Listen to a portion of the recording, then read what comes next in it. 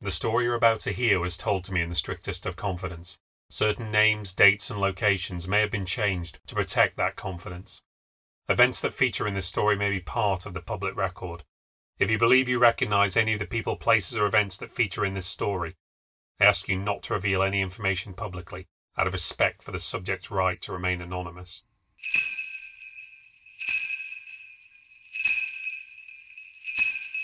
My name is David Paul Nixon, and this is the New Ghost Stories podcast, where we delve into the New Ghost Stories archive to hear witness accounts of the supernatural. Stories that could be delusions, lies, fantasies, or perhaps even the real thing. Just don't make your mind up until you've listened.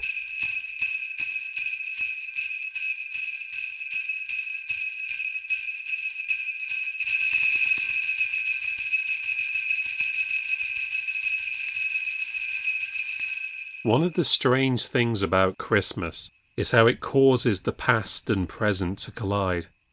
And I'm referring here not to the season's ancient traditions and religious significance. I'm talking about the way it can cause us to regress. Christmas has a way of restoring dynamics once cast off and outgrown. As we reach the big day in late December, we get ready to depart our everyday routine and to put aside many of our daily responsibilities. We either travel to our families or open our own homes to guests. And then things start to fall into familiar patterns. We find ourselves again becoming little brother or big sister or the middle child. We go back to being the difficult one or the tearaway, the big head, the bad loser, the shy kid, and so on. Families never forget. And it doesn't matter how much time has passed, how many qualifications we have, how important our jobs are, how many children we have of our own. The embarrassing thing you did 20 years ago can still be a hot topic of conversation. The argument where you refused to admit you were wrong 25 years ago can be stoked once again. The accident you had as a child is still worth a laugh, even 30 years later. They have an image of us that we can never ever shake off. There is simply no escaping our pasts at Christmas. But frustrating as it may be, it offers its comforts too. It can be nice to let our parents look after us again. It can be exciting to vicariously relive the excitement of opening Christmas toys with a new generation of children. To play old games again, relive old traditions, enjoy friendly rivalries and raise a glass together, and to remember times when we were less divided.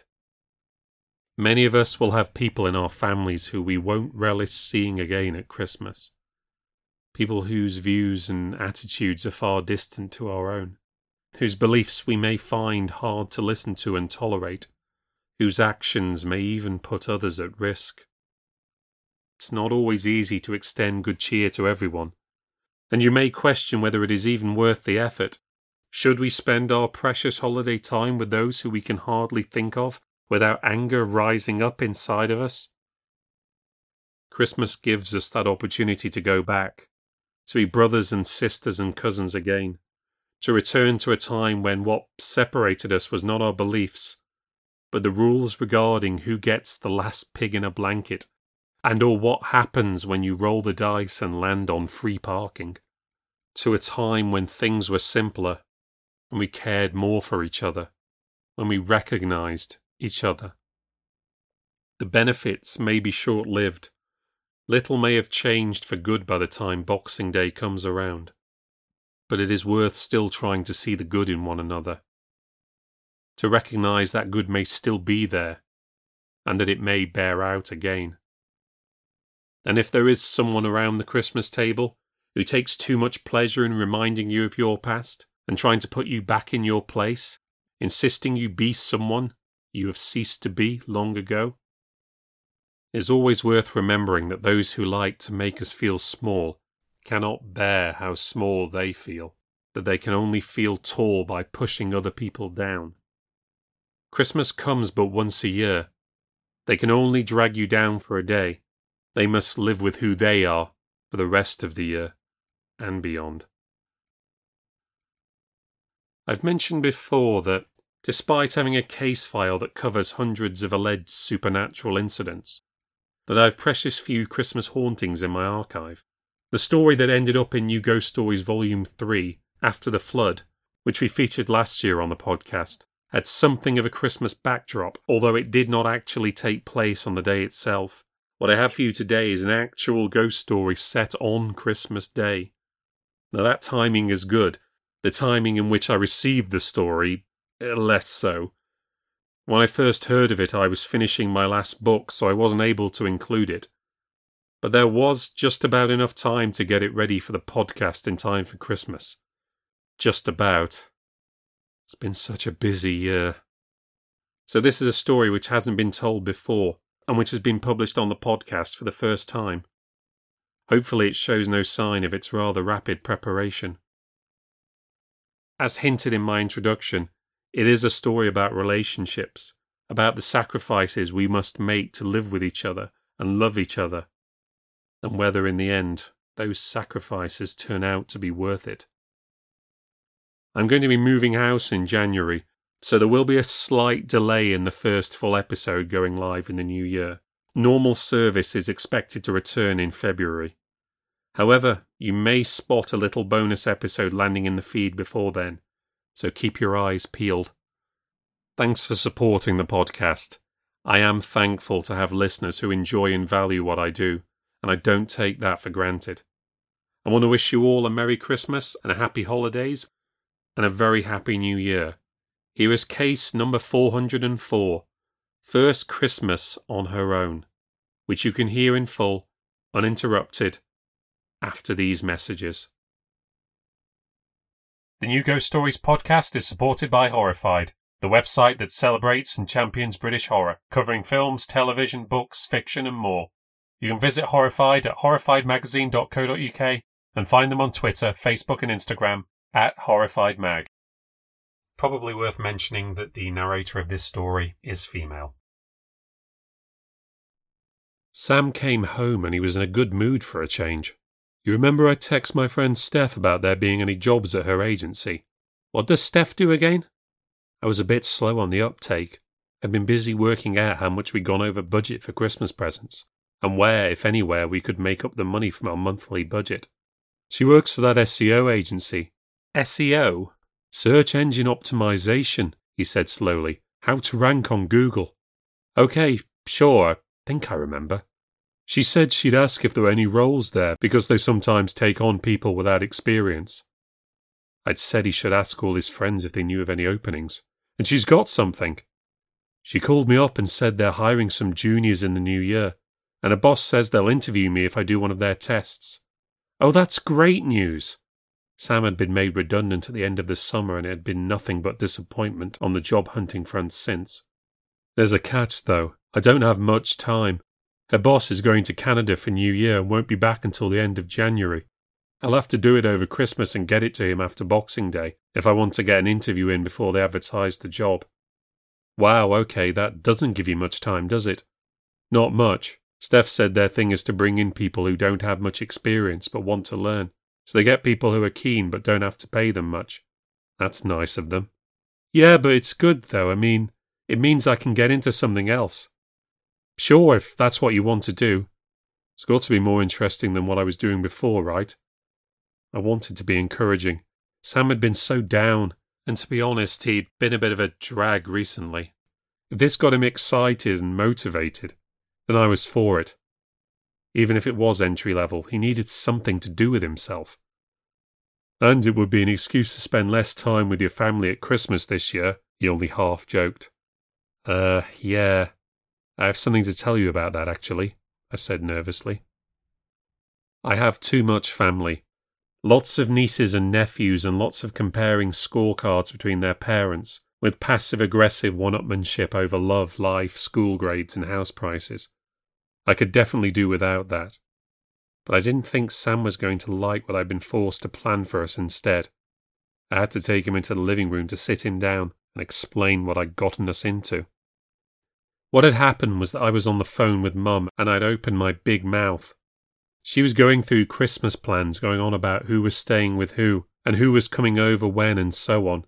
and I was sitting there thinking how much I hated how complicated the whole thing was. Then I just suddenly called out, "What about Gran? Who's going to spend Christmas with her?" The phone went silent, and I realised Mum had forgotten about her. She'd forgotten her own mum. Gran and Grandad used to drive up to Mum and Dad's for Christmas, but then Mum and Dad moved further away. Gran and Grandad were getting older and didn't like to do long drives anymore. So they used to spend Christmas together, and Mum and Dad and a few of us would go over and visit before New Year and take them out for dinner. But this year Gran would be on her own.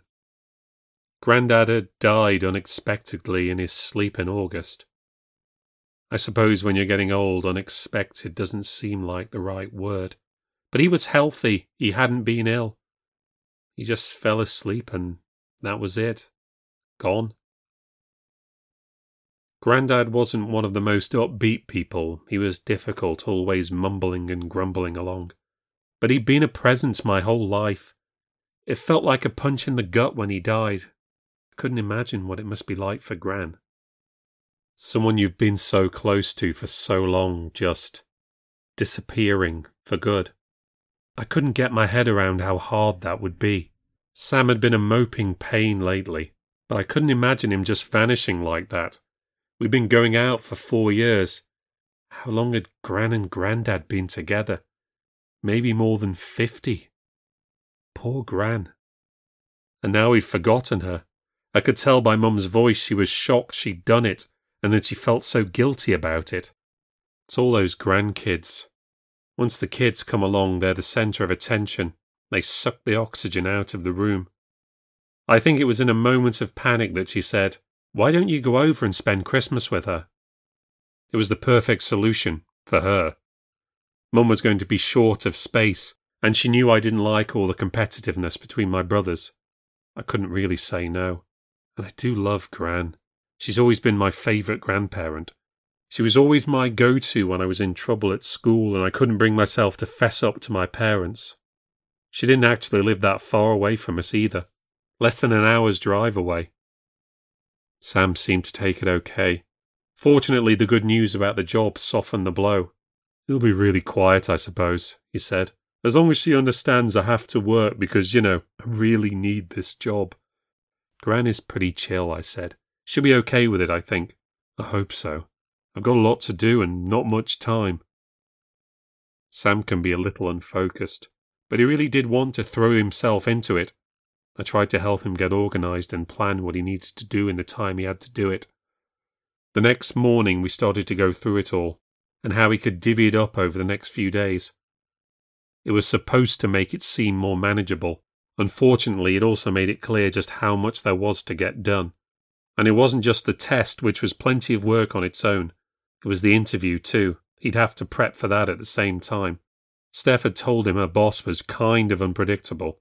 His interviews could be really casual or they could be very formal. It just depended on what sort of mood he was in and what impression you made on him. I tried to reassure him it was all doable if we planned it out task by task. But I ended up stressing him out. I'd made the hill seem like a mountain, and anxiety started to creep in. It kept him awake at night, tossing and turning. Then he'd be all tetchy in the mornings. In the end, he embarked on a strategy which prioritised quantity over quality. He started to measure his performance by how many hours he put in. If he did lots of hours, then he was by default doing more, and that must be a good thing. So much for tangible goals. He started divvying up the day, spending so many hours on research and so many for writing and so many for interview prep.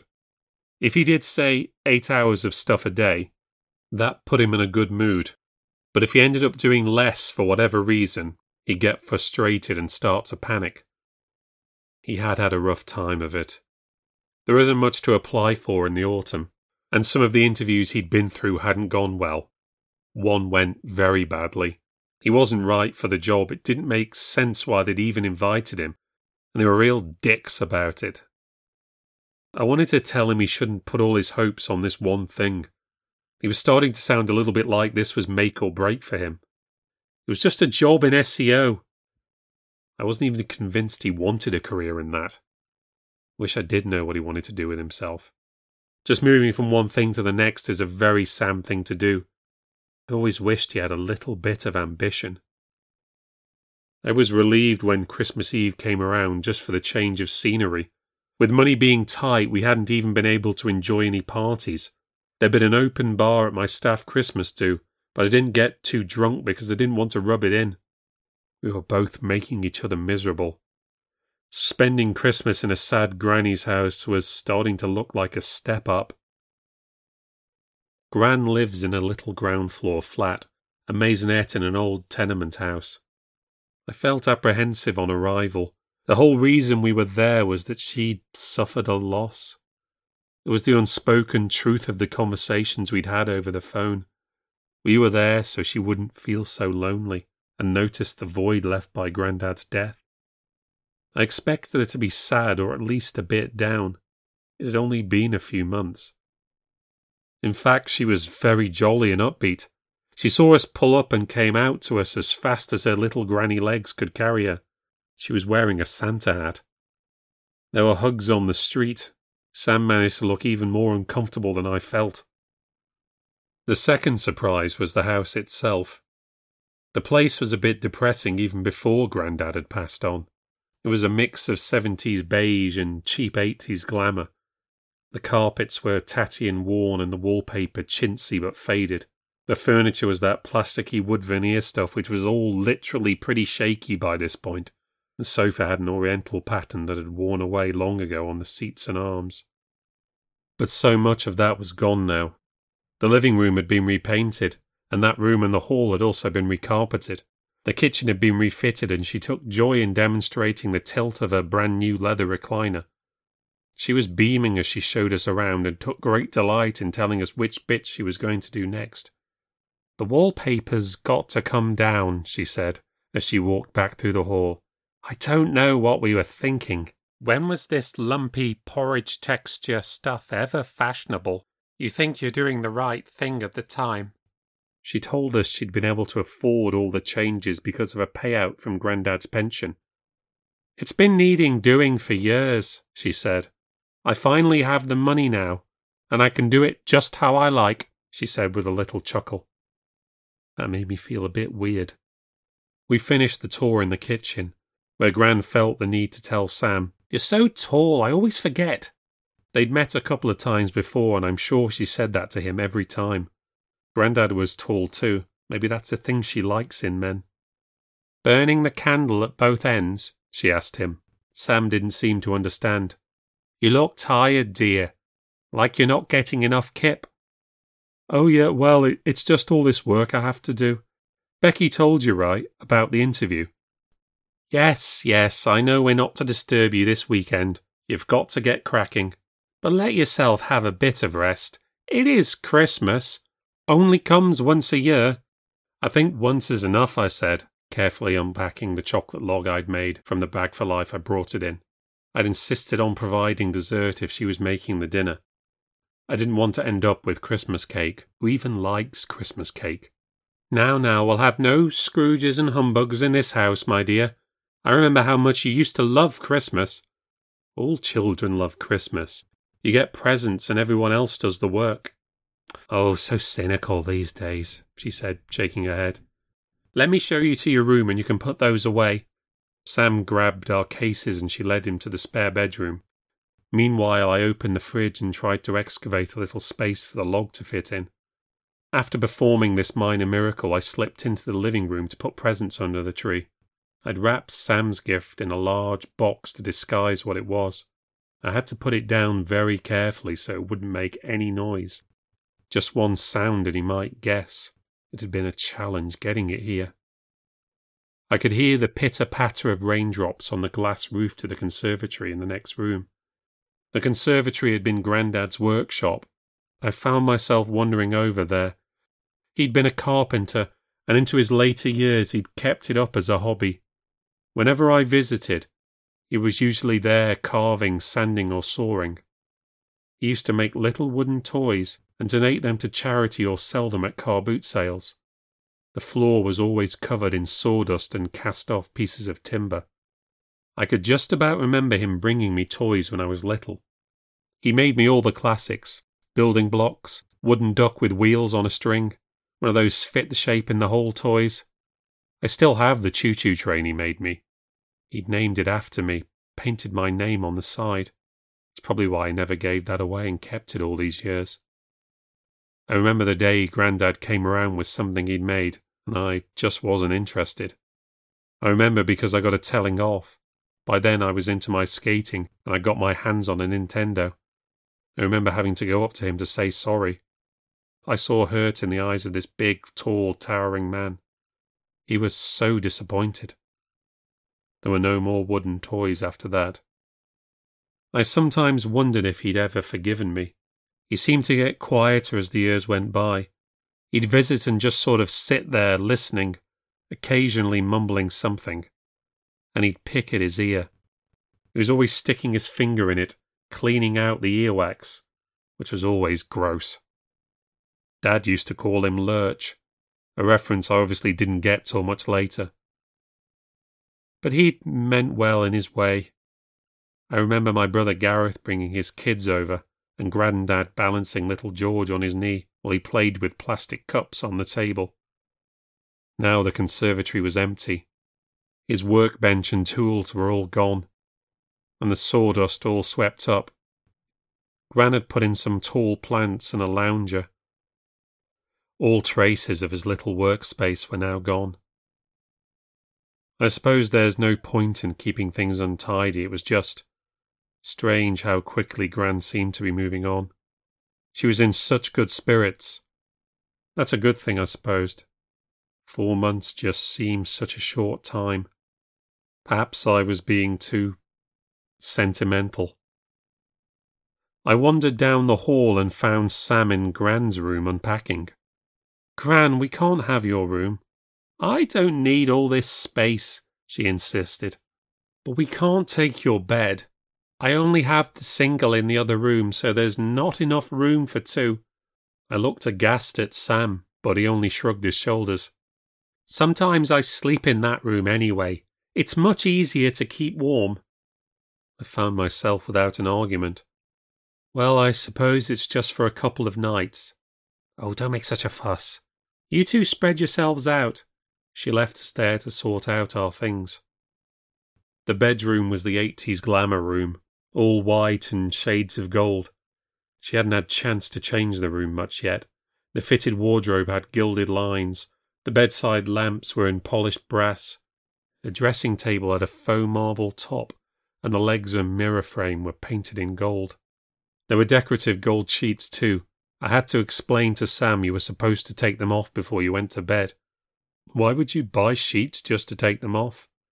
I don't know, it's just a thing. You'll have to put them back on in the morning. Why? Because that's just what you do. Don't ask me why. It's so weird. It's how she likes it. Gran reheated us some cottage pie for lunch and gave us a slice each of Christmas cake whether we liked it or not because she'd bought some anyway. Afterwards, Sam settled himself down to work in the dining room. He'd arbitrarily decided that he needed to do at least 5 hours that day. From what I'd seen so far, he was progressing okay, not that I understood it too much. For the test, he'd been given the address of a website with average SEO ranking, and it was his job to create a strategy for improving it. He seemed to have done a lot on this front so far, but that didn't seem to cut down his hours at all. He was doing more reading, as if searching for something he'd missed. I wondered if he was just second-guessing himself. I didn't want to interfere. I tried my best to help him. I can't do it for him, although I'd have to put up with him if he didn't get the job. I sat down with Gran in the living room. What is it Sam's doing? SEO, I said. Search engine optimization. It's for helping websites get a better ranking on Google. Oh, is that a job nowadays? Seems to be. Gran didn't look convinced. Has he always wanted to do that sort of thing? This is a new ambition. One of his friends does it. They were able to get him the interview. Oh, she said. He was doing something else before, wasn't he? Yes, merchandising. Merchandising? It's choosing what products you want to promote and where to promote them. So when you go on a website, the things you see are the items they've put there to drive sales. Oh, she said thoughtfully. And that's a job, is it? I nodded. trying my best not to giggle. I was comforted at least to see that she still had pictures of Grandad around. There were 2 on the mantelpiece. One was from maybe 10 years ago, taken at my brother Gareth's wedding. Grandad was wearing a suit, and he stood next to Gran attempting something like a smile. The other picture was from much earlier. He was a young man and wearing what looked like some kind of uniform. You know, I've always meant to ask, what is Grandad wearing in that photo? He wasn't in the army, was he?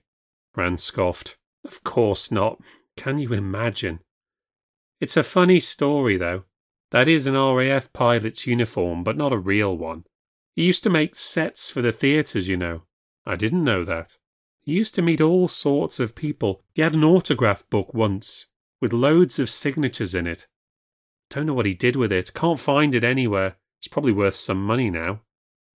How'd he get the uniform? There was this play about an airman who came down in occupied France. This young actor was in it. He was very, very handsome. Don't think he went on to do much. But I asked Bill to get his autograph for me, and he didn't want to do it, because he was all jealous of him.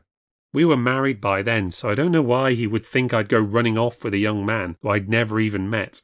So he sulked about it. But he said yes eventually. A few days later he came back and he gives me an envelope, and I think this is it. And I pull out this big glossy photo. But it's not him, it's your Grandad dressed up like he's the star of the play. He had his signature on it. I think it said, "I'm all you'll ever need, baby." You can't see because the writing is behind the frame. Silly sod. He thought it was so funny. He never did get me that signature. I walked over to give the picture a closer look. He does look rather handsome. Good-looking man in his day, your grandfather. I don't know why he was worried about me and other men. I was worried about him. Bit of a ladies' man for a time. Really? Grandad? Oh, yeah. He had lots of girlfriends before me. I had to keep him on a tight leash. I smiled. What a dark horse he must have been. Gran went to grab a drink, and when she came back, she started asking me about things with my job. So we didn't really speak about him again. I noticed later that most of the pictures she had of him around the place were from when he was much younger. Perhaps that meant nothing. Perhaps they just took more pictures in their early years together. Gran said we should have fish and chips for dinner, and me and Sam were definitely up for that. The local chippy was award-winning, so she said we should get there early to avoid the queue. But Sam felt like he needed to add another hour to his work, so I waited with Gran, watching a Morecambe and Wise Christmas special. We ended up queuing in the cold for nearly half an hour. Sam kept yawning. At least I'll get a lie-in tomorrow, he said. I had to break some bad news to him. Gran goes to church on Christmas morning. I'd completely forgotten until she mentioned it. And we have to go. Can't let her go alone. She might need a bit of support. But you were saying she doesn't seem to miss your Grandad much. It's weird. I'm wondering if maybe she got to a point where she didn't really like him anymore. You did say he was a bit difficult. Perhaps she thought it was too much fuss to separate. They felt like they were stuck together. We stood with our hands in our pockets, watching enviously as people came out holding parcels of warm-wrapped, mouth-watering carbs. It would take just a few more people to leave, and we'd be able to queue inside the shop where it was warm. Suddenly, Sam said, "Do you think he died there?" "What do you mean?" "Your Grandad. Do you think he died in that bedroom?" "What? No, of course not. I thought you said he died in his sleep." "Yes, but it can't have been in there." I felt myself going white. "Can it? It's their bedroom. Where else would he have died? He might have been sleeping in the small bedroom." "Why?" "You heard what Gran said. It's easier to keep warm. But that would mean he'd be keeping warm and leaving her in the cold. Would he do that?" "I don't know. If they didn't like each other that much, maybe they slept apart." "Can you ask her?" "I can't, can I? It'd be really awkward. Not as weird as sleeping in a bed where someone died." A teenager came out the shop with several portions piled up in his arms. We were nearly inside. "Maybe he died in his chair. He used to fall asleep there all the time." "Which chair do you mean?" said Sam. Had Gran gotten rid of his chair as well? I didn't remember seeing it. I don't want to think about it, I said. He probably didn't die in that bed. You'd change the mattress, wouldn't you? Mattresses are pretty expensive. She's been spending money on the flat. She must have changed it. A woman came out with several bags. We could finally slip through the door. I only sat on it for a moment, but it felt like an old mattress. Sam, I said I didn't want to think about it. Because I snapped at him, he went into a sulk for the rest of the time we were queuing. Then he found out they were sold out of steak pies and he had to have chicken and mushroom instead. I never said that he should have come earlier like I told him, but he knew I was thinking it. He moped the whole way back. The only thing he said on the journey was, "So what time do you have to be up in the morning?" Service starts at 9 a.m, I think. I guess we'll have to be out of the house before 8:30. I've got work to do. I'm only going to get to do a few hours. We can make Christmas dinner ourselves. You can work for as long as you want. If he spent the time he took complaining about not having enough time to work, actually working, who knew what he might achieve? Gran was watching Singing in the Rain by the time we got back. We served up the chips and went to join her. Sam doesn't like musicals much, but he couldn't bring himself to suggest a channel change when Gran said we could watch something else if we wanted. Sam sat in Grandad's armchair. It was still there after all. It was just covered up with a large throw. As a commiseration for not getting the pie he wanted, Gran said she'd treat him to a drop of Grandad's whiskey. I don't know anything about whiskey, but I know Sam's dad is an aficionado. When she showed him the bottle, he was pretty stoked. It was a really good one, apparently. Sam spotted Die Hard was on. Once Singing in the Rain was over, he convinced Gran to watch it, as we'd only missed the first 10 minutes. Sharing whiskey and watching the action, they were having a grand old time. I wasn't. I was tense and uneasy. I was frustrated with Sam and his moods and how that looked to Gran, although they were getting on now.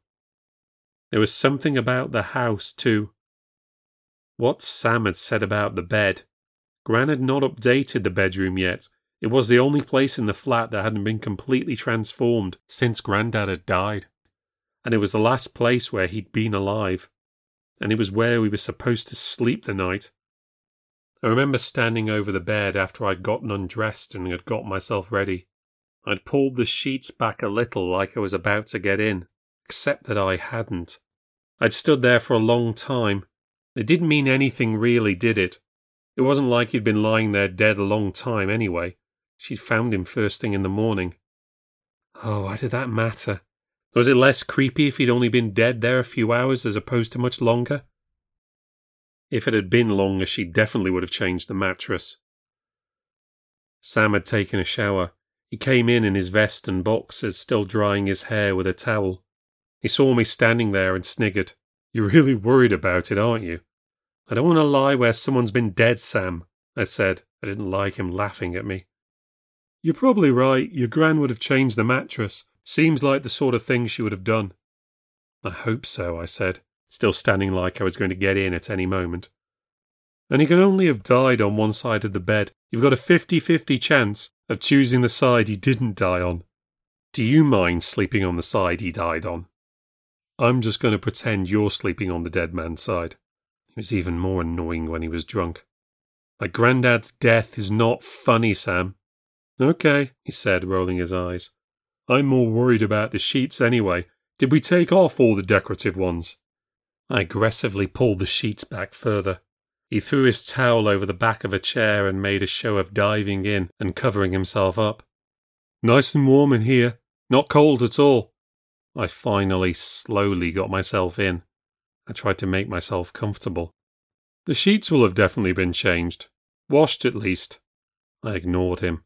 I didn't know how I was going to get to sleep. I was tense and wide awake and about to punch him. "It's after midnight," he said, checking his phone. He rolled over to look at me. "Merry Christmas." "Yeah," I said, looking up at the ceiling. "Merry Christmas." Sam sighed. "Good night then," and turned off the light. He was asleep in no time at all. He snored a little, but not too badly. I closed my eyes and tried to do my breathing exercises.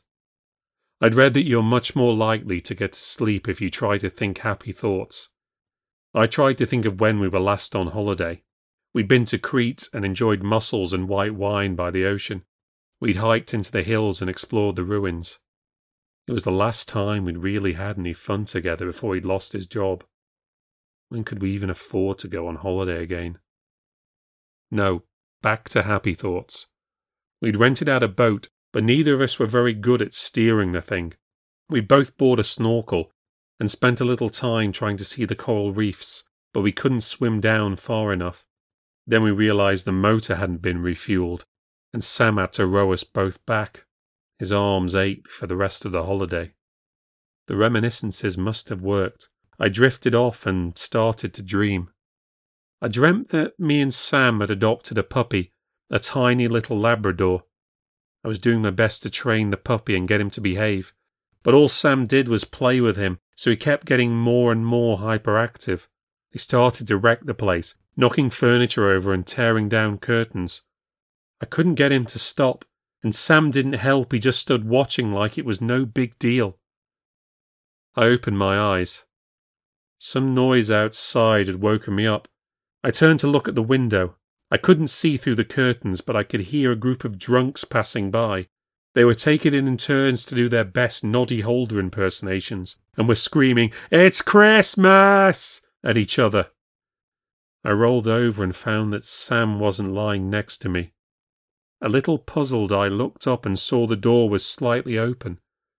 He must have gone to the toilet. The room was cold.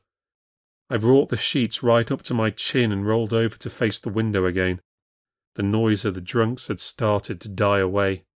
I heard the door open slowly, and then close again, slowly, as Sam tried his best not to make any noise. I lay waiting, expecting to have to give back some of the sheets I'd gathered up for myself. He seemed to take a very long time getting back into the bed. When I felt him lift the sheets, he lifted them very slowly. I could feel the tenseness in his grip. He seemed to lower himself into bed very gently. I wondered if he'd been sick in the toilet. I mean, how much had he drunk? It was like he was afraid he'd trip and fall. Suddenly I felt a chill. A sudden freak flash of cold passed over me. I turned to look at Sam, but his head was hidden beneath the covers. I could see some hair on the pillow. The lights were still out, but I could see that it was light, not dark like Sam's. "Sam?" I said, my voice quivering. He rolled over. He reached out with his hand and gripped my arm. I was so shocked it was like ice. A skeletal face rose from beneath the sheets. I screamed for my life. I leapt out of the bed shrieking. I landed on the floor with a thud. Sam came dashing through the door. I was crab-crawling backwards to the window. "What is it? What's wrong?" "The bed! The bed!" I pointed my hand, trembling. Sam leapt to it, grabbed the sheets and threw them across the room. The bed was empty. I squealed. I put my shaking hands over my mouth. "He was there! He was there!" I cried, pointing back to it again. "It was just a dream," Sam said, sitting beside me, holding me. No, he was there. I could feel him. He was so cold, Sam, so cold." "It's okay. It's gone, all gone. You're fine now. You're okay." My heart was racing. Sam hugged me tight. It took me many minutes to calm down. I felt tears run down my cheeks. I've never had a nightmare like that in my whole life. It could not have been real, I thought. Even if it felt so real at the time, there are no monsters in the night, I thought. Sam sat with me, holding me. We stayed there quite some time while I tried to get a grip on myself. He held me the whole time. "You almost scared the life out of me," he said. "The whole thing doesn't seem to have worried your gran much." I laughed. We could hear the sound of snoring from down the hall. We stayed there for maybe 20 minutes. Sam made the bed again for us, and he was very patient waiting for me to get back in. "Do you want to switch sides?" he asked. "No, it's fine," I said, feeling so embarrassed. My pulse was still fast. I could feel my hands trembling. I wondered if I was in a state of shock. "Nothing's going to happen to you while I'm here," he said. Climbed into bed and he put his arms around me. We took to the spooning position. "There's a heater around here somewhere," he said. "I could put it on if you're cold." "No, I think I'm going to be okay. I just never had such a nightmare before." "A literal nightmare before Christmas," he said. After a few minutes he went to turn off the light, and then we went back to spooning and stayed that way well into the morning. I honestly don't think I would have got back to sleep at all if he hadn't been there, holding me. It meant a lot to have him there, my protector, big ol' badass Sam. When I woke, feeling pretty groggy, I was kind of disappointed to not find him still next to me. I stretched and I yawned. I suppose even mighty men still have to get up and go to the bathroom in the morning. I was surprised moments later to see him return fully clothed and ready to make a move. I smiled and was about to say something to him, but then I noticed a sour look on his face. He said, "Come on, gotta go in a few minutes." He reached into his suitcase to grab a belt, then left the room without barely looking at me. I reached for my phone. We only had 15 minutes until we had to leave. Why hadn't he woken me up, for goodness sake? And with that, all the goodwill he'd gained overnight was gone. No time to shower, I just had to wash and fix myself up quickly. I never went to church, but it still felt like some way you should try and make a good impression, at least for Gran's sake. She'd been ready for some time. She was in the kitchen, enjoying a morning tea. Mercifully, she'd made me one too. "You oversleep a little, dear," she said. "He was supposed to be waking me," I said, looking around. "Where is he now?" He was outside. He couldn't even wait for me. He'd gone to sit in the car. Ended up having to skip breakfast. All I got to eat was a banana. "What?" he said. "Got to get the heat going. Don't want you complaining it's cold." I couldn't remember ever complaining about it being cold in the car. But before I could say anything, he revved the engine up and pulled out. Gran gave him directions, and I sat looking out the window for the whole journey. It was a cold, clear morning, and the light was hurting my eyes. The crowd at the church wasn't huge. The average age of attendees was about 30 years or so older than me and Sam. There were a few families there, kids dragged along with their parents. They were mostly well behaved, but several had trouble sitting still for the duration. It wasn't a long service, at least. Nice stuff about remembering the needy at this time of year and being grateful for what you have, not what you hope to receive. Sam sat through the whole thing with his arms folded, face like a slapped arse. He mumbled through the hymns. He's not religious either, but he could still try. "What's wrong with you this morning?" I said, after the service was over. "Nothing's wrong with me. You've been sulking the whole time. Just don't like having to get up for this. I've got other things to do. Nice if I could at least sleep a little." I didn't know what to say. I wanted to kick him. "Is she going to be much longer?" Gran had lit a candle and was having a quiet moment. I think she was praying. "For goodness sake, Sam, give her a moment." "I might just wait in the car." "No, just—" I was raising my voice. "Just wait and don't be rude," I hissed. He grumbled something under his breath. We stood not talking to each other until Gran had finished, and then we set off back for home. We started the cooking once we returned. Sam settled back into the dining room and barely made a peep while we did the work. I almost cut off one of my fingers while I was chopping carrots. I was so wound up about him. Gran did her best to keep things upbeat. She put on some Christmas tunes and forced me into a sing-along, which cheered me up a bit, at least until I heard Sam obnoxiously slam the dining room door. We did a decent job with dinner. Only the flat Yorkshire puddings were a disappointment. Sam was fairly quiet, but he was at least pleasant and not rude. He complimented the cooking and my chocolate log, and the lack of leftovers was as much of a sign of approval as any. We were all stuffed. Afterwards we sat down to the present opening. I got Gran some expensive tea and chocolates from Harrods, from both of us. Fancy consumables is always my go-to when I can't think what to get someone for a present. I'd have to wait till February when there'd be no council tax to get my hair done. I'd thought long and hard about what to get Sam. I wanted to surprise him, and you can't surprise someone if you get them something they've already asked for. With Sam having such a bad end of the year, I'd spent a lot of time trying to find a gift that I thought would be meaningful and make him smile. But something was different about Sam, and as I watched him open the present, I found that I had this feeling of dread building. I wasn't afraid he wouldn't like it. I suddenly felt like he might somehow be disgusted by it, laugh at it even, that I couldn't have picked a more ridiculous present. What I bought him was a ukulele, just like the one he used to have when we first met. When he unwrapped it, he looked at it as if he'd never seen one before in his life. Gran looked perplexed. "What's that?" Sam didn't say anything. To save face, I had to jump in and say, "When we first met, Sam had a ukulele and used to play it for me all the time. Sometimes he'd write songs for me." That seemed like an age away. "Oh yeah," he said, with a flicker of recognition, as if he could have forgotten. "A box got dropped on it when we moved," I said. "I thought you might like a new one."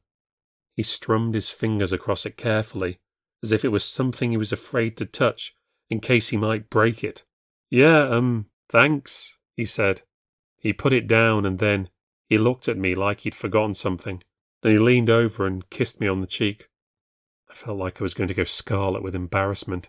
I decided I'd go to the kitchen to start the washing up.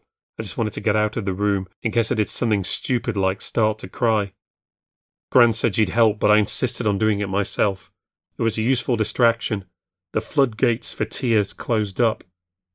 Sam went back to do his work and I thought about going to have a nap. I could really do with 40 winks. I was getting so groggy. It was a real shame there wasn't another bed I could use. With all the dishes left to dry, I walked into the hall and heard Sam hammering the keys down hard on his keyboard. For a moment I thought he was working away hard.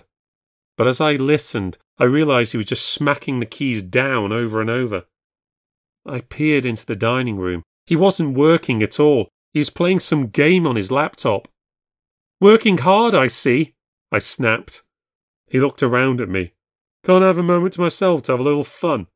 "You've spent the past week complaining you don't have enough time to work." I was shouting now, and to hell with it. I wasn't going to be polite anymore. This behaviour was not acceptable, and I wasn't going to put up with it. "I've spent too much time on it already," he said. "And why should I? Spend all this time on something so they might give me some kind of job at the end of it." "That's the deal, Sam. That's what you signed up for." He snorted. "Well, I've decided not to go through with it now anyway." "You what?" "I'm not jumping through hoops for them," he said, folding his arms. I was speechless. "It's not like I'm getting paid, is it? It's a junior position anyway." "But you said you really wanted the job." "I can change my mind, can't I?" "Oh, just like that? After all this fuss?" "Well, it's not like you really want me to get the job. I heard you talking about it with your gran. I was just joking around, okay? It could be a good career move." "I know what you think. I'm not going to spend my whole Christmas working for a job you're ashamed of me doing." "I never said that." "Well, I'm not doing it now, and that's that." I was going to go crazy. I was so angry I could barely articulate words. "So what are you going to do for money?" "I'll find something else. It's been months already." "Well, sorry for being such a disappointment to you. I can only do my best. I'll find something so you don't end up spending any more of your precious pennies on me." Turned back to his computer and started up the game again. Short of literally screaming, there was nothing I could do to express my explosive levels of frustration. I walked out the room with my hands held out in front of me because I couldn't actually throttle Sam, I'd throttle anything else that might happen to fall into my eye line. I ended up back in the kitchen. I slammed my hands down on the counter twice. I poured myself a large glass of wine and had a good go at knocking back the whole thing in one go. I managed it in 2. I put the glass down and stared into my reflection in the open hood of the new cooker. My hands were gripping the edge of the counter. If I'd had the strength, I'd have snapped it in half. How would I have it? If I had myself a new kitchen, could I afford it if I took away the money I was spending on supporting Sam? I could start looking for a new job in the spring. Maybe it was time for me to go for a head of department role or a head of year somewhere. I had money tucked away. I didn't need much more for a mortgage for a small place. And if I didn't have to worry about Sam, I could move anywhere. I could have a nice flat to myself without muddy football boots and Funko Pop dolls all over the place and no toenail clippings on the sofa. I could watch Werner Herzog movies and Grey's Anatomy if I felt like it, cook fish for lunch without any whinging about the smell. Even adopt a child, if it came to that. "Becky, dear," I heard Gran call to me from the living room. I turned around and she said, "Come talk to Gran," beckoning me to her with a little twist of her head. I walked to the living room and this time closed the doors to make sure we wouldn't be heard. "What's the matter?" she asked. "He says he's not going to do it now," I said, sitting by her on the sofa. "He's done all this work, made all this fuss, and now he says he's not going to do it." "Why is he saying that?" "He says you shouldn't have to do all this work for nothing, but he knew that already, and that's how it is if you really want something. You have to put the legwork in." "But he doesn't want to do it now." "No, and he says one of the reasons is that he thinks I'm ashamed of him, that I don't think the job is good enough." "Well, you didn't sound like you were very impressed with it." "It's not the sort of thing I'd want to do, but I just want him to be happy and do something. He's always just drifting from one thing to the other. I mean, what does he want to do? Why can't he decide? Why can't he—" Gran put her hand on my arm. "Becky, dear, you can't make Sam into something he's not. You've always known what you wanted to do. Sam is different. He's just not that kind of person." "Yes, but Gran, what is he going to do with himself? Why does he have to do anything with himself? He can't live on nothing." "Well, yes, he does need to earn his bread, but it doesn't really matter what he does to get it. You don't love him for his salary, do you? I just want him to have a sense of purpose. I want him to be happy. But if he's more ambitious, does that make him happy, or would it just make you happy?" "He hasn't been happy in a long time. He spent the last few months sulking." "I know, dear, but it's not going to help if you keep going on at him. If he doesn't know what he wants, he's going to have to work that out for himself." I was tearing up a bit again. "You can't go changing them, my dear. You think you can, but it never works. You just have to love them the way they are. Did you love Grandad the way he was? If I wasn't so upset, I wouldn't have had the courage to ask. I look around here and you've changed everything. It's like you've gotten rid of everything of his. Well, what's the point in keeping things if they're not getting used? Pat wasn't the sentimental type. He'd rather they go to a good home rather than just lie about the place gathering dust. But don't you miss him?" "Course I miss him. I've spent most of my life with him. Most days I still expect him to walk in here and sit himself down and start complaining about Arsenal. I still think that at any moment I'm going to hear him chiseling away at something or sanding something down or asking if I wanted tea or if I need anything from the shop. Don't think I'm mad, but sometimes it's like I do hear him. I'll be sat here and I'll suddenly hear something, and I'll go looking as if I'm going to turn a corner, and he'll be there just pottering around.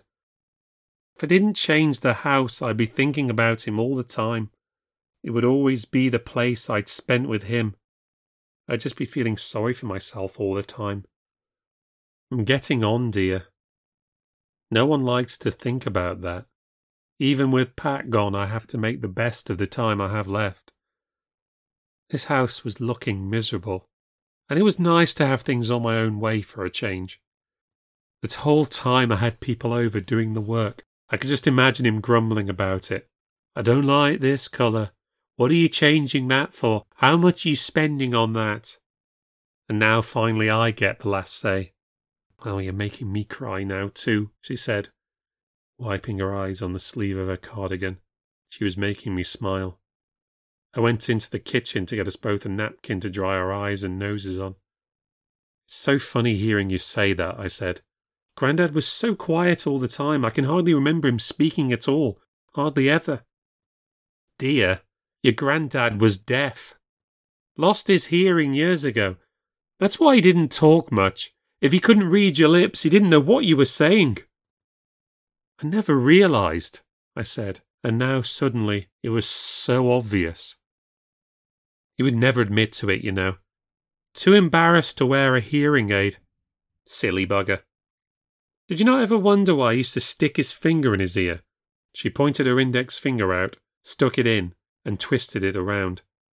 He thought he could unblock it, scrape out all the earwax, as if that would work.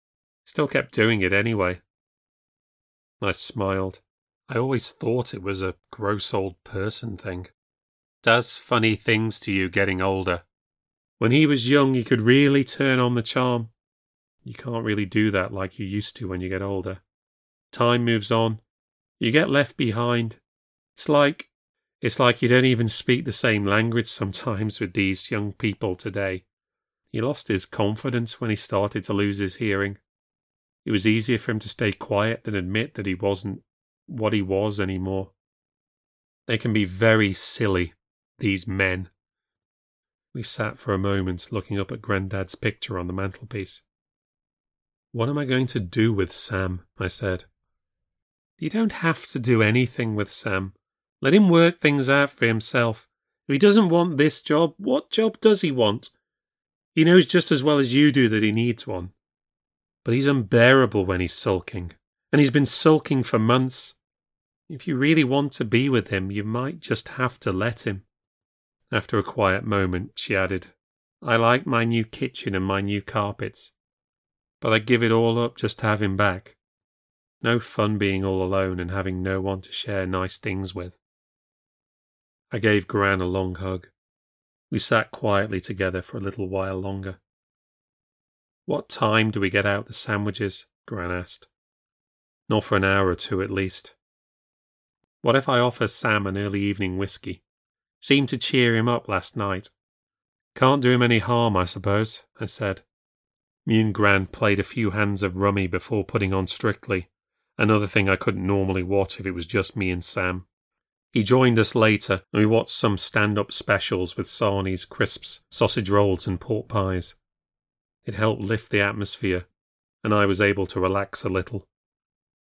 Other than passing around food and chocolates, we didn't speak much until we were in bed. He was still a bit closed down, not very communicative. As we lay there side by side, I said to him, Sam, I just want you to be happy, really. If you decide you don't want to do the SEO job, that's fine. I'm going to support you. And please don't take seriously what I said about it. I was being a dick. I'll be proud of you, whatever you do. After a few silent seconds, he said, I don't do things just to make you feel proud. Okay, I said. I wanted to listen, not jump right on every word. He followed a moment later with, I'm not sure what I want to do. If you need some time, you can take some time. We'll manage, I'm with you. More silence. I said, I mean it when I say I just want you to be happy. He was staring up into space. I leaned over and kissed him on the cheek. He didn't do anything in response, at first. Then I felt and grabbed my hand and squeezed it a little. Then with a twist he gave me a peck on the cheek, before returning to his ceiling staring position. It was strange, I'd never known Sam to be so distant. But he didn't hate me. He needed time and I needed to support him. I said goodnight and I turned off the light. The exhaustion from the night before helped me to sleep. The one thing I remember from that night is that I woke up once to use the bathroom. When I got back to bed, it felt so cold there, colder than even outside the blankets. It seemed to be coming from Sam. It was like there was an icy aura around him. He felt like he must be freezing cold. At one point I reached out to touch him, because I wanted to know that he was all right. But he stirred suddenly, and then rolled over away from me. I didn't want to wake him, and I was still very sleepy, so I gathered more sheets around me and fell back to sleep. I had this dream. It was like the one I'd had the night before. The house was all in a mess because the puppy had gone crazy. I was busy tidying it all up and looking for Sam.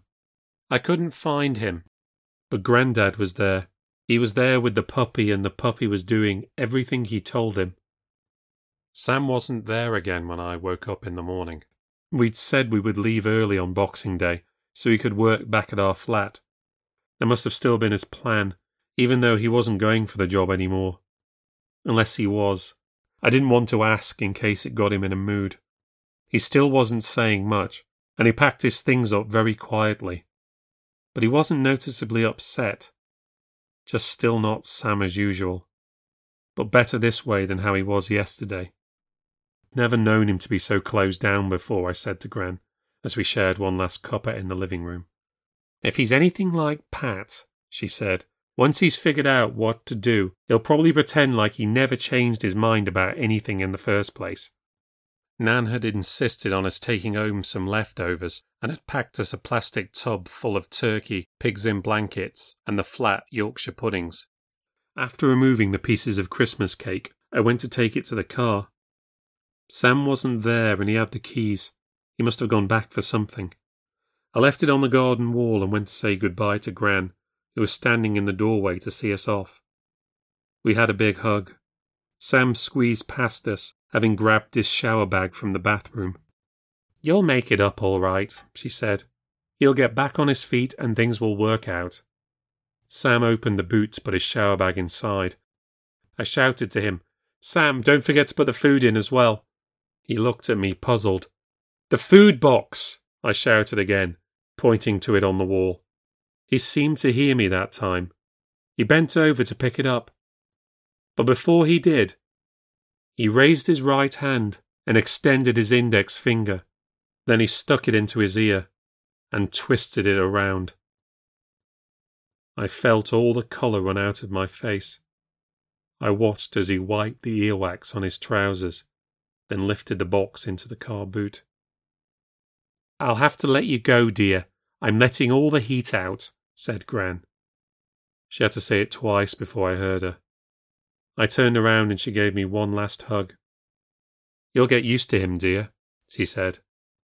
"You'll get used to him in time." She waved to Sam and he waved awkwardly back. She closed the door and I just stood there, feeling the cold in the marrow of my bones. Sam gave me a look that said, "You coming or not?" Slowly I walked there. I let myself in. I sat down and I stared at him. He started the engine and looked at me too. "What's the matter?" he said. Trembling, I turned to him and asked, "Who are you?" He rolled his eyes and said, "Who'd you think?" He put his foot on the accelerator. We pulled out and began our long drive home.